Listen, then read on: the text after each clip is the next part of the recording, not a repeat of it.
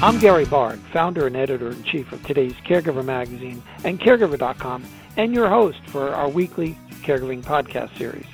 In this podcast, we will introduce you to many of the leading caregiving thought leaders, authors, experts, and even caregivers with famous faces who have graced the covers of our magazine. My guest today, Sean Geehan, is a leader in connecting executives to the most strategic customers in order to maximize customer retention, sales, profits, and long-term market alignments.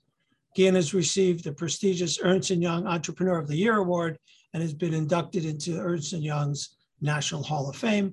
And I'm pleased to say that we get to spend some time talking with Sean about his new project. Sean, given your background, your extensive B2B background and your extensive entrepreneurial background, I'm intrigued as to know how you came up with the idea of MemaRang. During the pandemic, we actually pivoted and started working with assisted living facilities, senior living, delivering air purification systems throughout that. We had some knowledge about it. We had some connections with it. And so we ended up doing a couple hundred facilities over the last 2 years.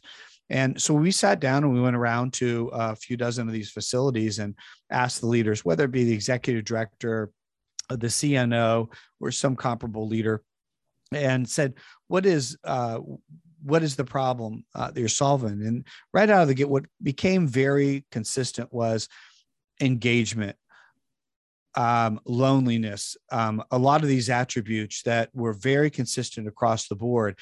And it really would come, whether it's COVID or not, with that kind of problem set, we set out to, I did, probably read about 80 research papers on the topic. And really through that came up with MemaRang, which essentially if you take a typical senior that's aging, if you have memory loss becomes more evident.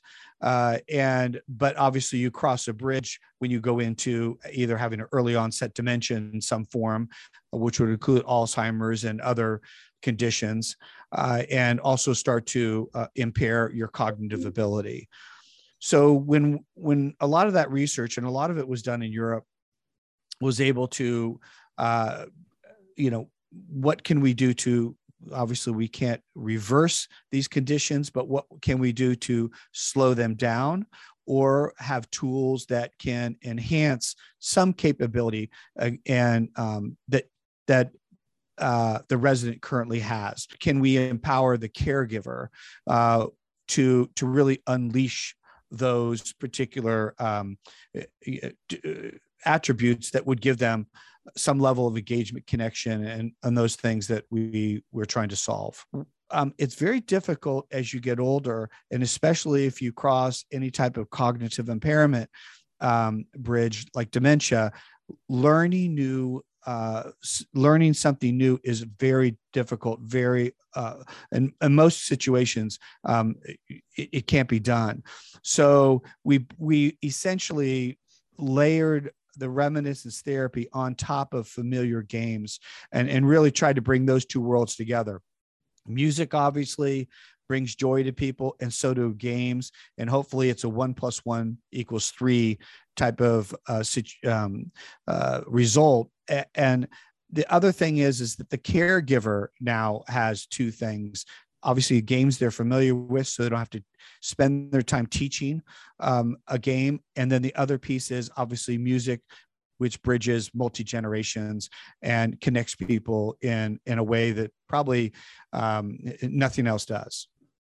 Well, ultimately, what market does MemaRang best serve? We started off with really focusing on more memory care. What we learned was the assisted living has a great impact on that to kind of jazz things up. But also we have grandkids interviewing their grandparents with our tools and enjoying family time together. So it really runs the gamut. And a lot of the home care side of the equation is there. Hey, Sean, can you give me some examples of how residents react and respond to MemaRang? Sure. We have, there's a couple for a typical senior and an assisted living, which the cognitive levels are high.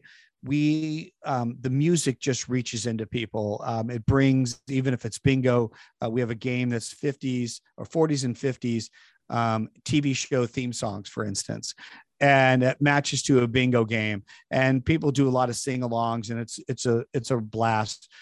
But the surprise there has been the men have engaged, and we all know they're much more difficult audience to get in and come into the area where we can meet together and learn together and have fun together. But this has drawn them in because we have a lot of Western themes and things like that that they really loved and had emotional connection to. So that was the big surprise for that market. And then on the memory care side, obviously, this reminiscence therapy where people could not communicate and couldn't tell you what songs they liked or remembered. This really, you could see people that were not connecting at all. We start playing some of these songs, they tap their feet, they move their head, they smile. And the family members, we've taped it and sent it to them, and they just start crying because they haven't seen that level of emotion or connection in months. So that is extremely fulfilling to the whole team when we see that it really happen in front of us. It's like magic. Yeah, I can see how this is good for breaking isolation out of the context of being in a long-term care facilities, how residents would enjoy playing together, being involved. I have loved ones in long-term care facilities who can't wait to go to bingo, can't wait to play. And the games are everything, who I will tell you, I never saw in my life ever play a game. But it's a real connectivity device to make sure that they beat the isolation of possibly being in a facility. Right. You're spot on. And I say bingo because everybody knows it, but we have this game called Roll and Share, for instance, where we all take turns rolling a dice, and the dice matches to a question. So we also get to know each other. So for people just coming into the facility, they get to know their neighbors. And then for others, the caregiver that rolls the dice with the resident gets an opportunity to get to know them and make a connection. So in subsequent meetings, we know that Jay loves fishing, and we know that he loves deep sea fishing. His best friend was Charlie. This is somebody who had moderate to severe dementia and has come out with it through this vehicle, through this tool, to share a lot of that in these games, which are a lot of questions and connections.